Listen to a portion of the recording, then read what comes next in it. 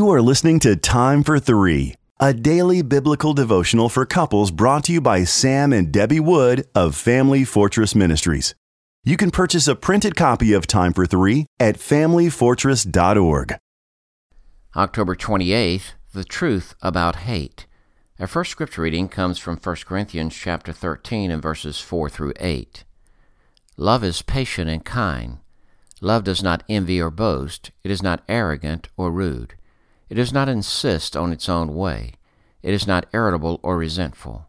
It does not rejoice at wrongdoing, but rejoices with truth.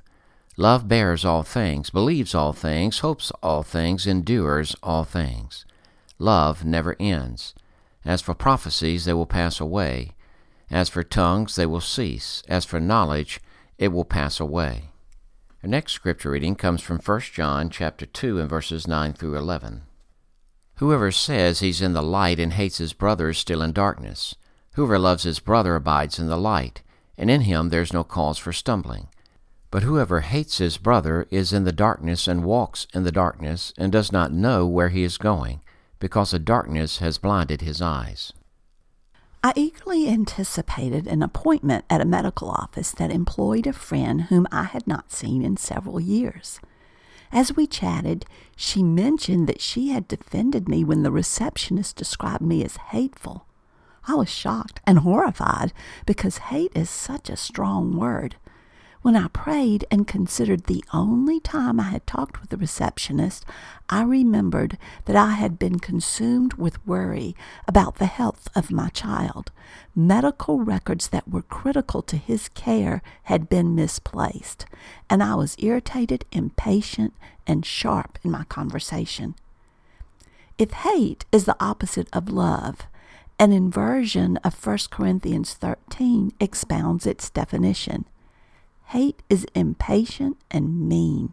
Hate is jealous, boastful, and arrogant. It is conceited, rude, and brash. Hate demands its rights and is touchy, irritable, and resentful. Hate remembers mistakes and unfair wrong treatment. It is eager to hear about the failure of others. Hate is negative and assumes the worst. Relationships built around hate disintegrate under pressure. I had to admit that varying shades of hate are alive within me and affect my relationships. In today's passage, the Apostle John teaches that those who hate their brother as a pattern of life are not true believers walking in the light, but rather non-believers walking in darkness. When Christians manifest hateful attitudes towards someone else, they act like unbelievers living in the darkness of sin. How convicting!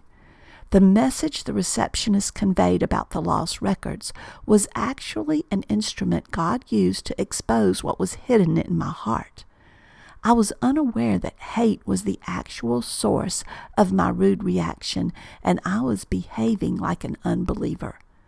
Often, variations of hate surface in family relationships. We claim to love our spouse, but we express emotions in a hateful way. I am grateful God exposes sin in my life so that I can confess it and walk as a child of God should. Have your reactions conveyed arrogant or unloving communication toward your spouse?